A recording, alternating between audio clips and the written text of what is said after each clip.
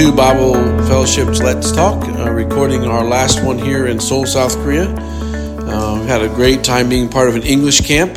That's something new for me and probably for most of the Americans. Most of us Americans are more involved in soccer camp, baseball camp, basketball camp, cheerleading camp. When we were in South Africa, touch rugby camp, netball camp. And so there's so many other camps, but to be part of English has been really neat. Just being able to have short, brief conversations with kids. Some other kids have, really good English, and so we've really kind of enjoyed that. While at camp, they played a lot of different games, had a lot of fun. Some have said yes to the gospel. Some have found assurance of their faith while they're here.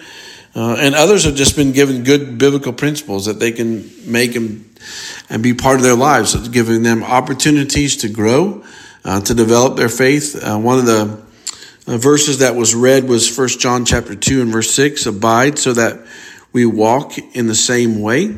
And so as John writes to that church, there's a lot of different things that church was, getting involved in. And so the world was very attractive to them. And so John's going to encourage them to not be involved in that. And John's going to encourage them to abide so that they would look more like Jesus. If you want to define the word abide, I was looking that up this morning, accept or act in accordance with. So you're going to abide with someone, in one sense, okay, I've accepted you, and then I'm going to act in accordance with you, or maybe the things that you like, or I want to do with you.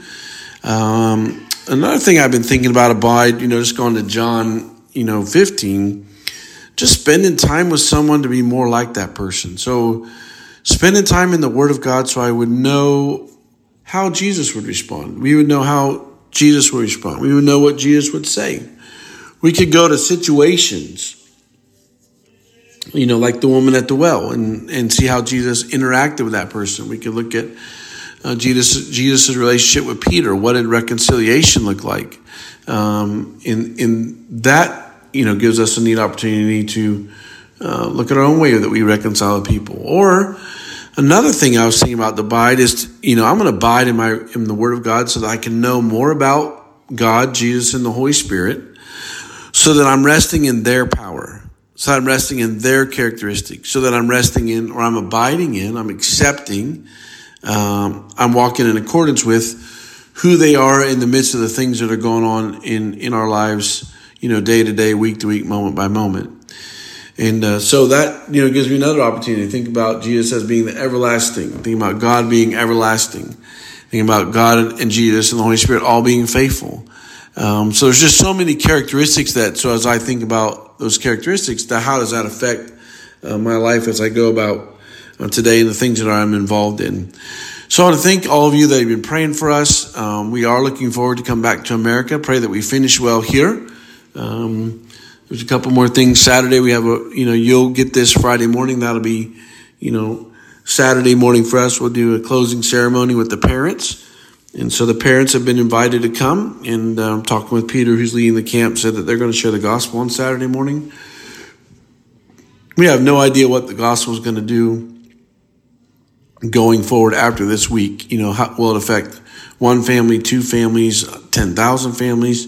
We just don't know, but we're excited about just having the opportunity, knowing that our God can move in amazing ways. So thank you for your prayers, and God bless you. And I'm going to close our time together in prayer. Lord, we thank you for this new day and the opportunity to serve you, and this the opportunity just to be reminded of abiding and spending time with and developing and accepting and knowing who you are, and then asking the Holy Spirit to make us look more like you. So we need help in that. We can't do that in our own strength. And so we love you, and we thank you that you're a gracious and a faithful God. And so help us to finish well here in South Korea. I pray for the group back in Sebring as they wake up on Friday, God, that you'd use their lives to honor you because they've abided in you. For your glory, in your name we pray. Amen. God bless you. Have a great Friday.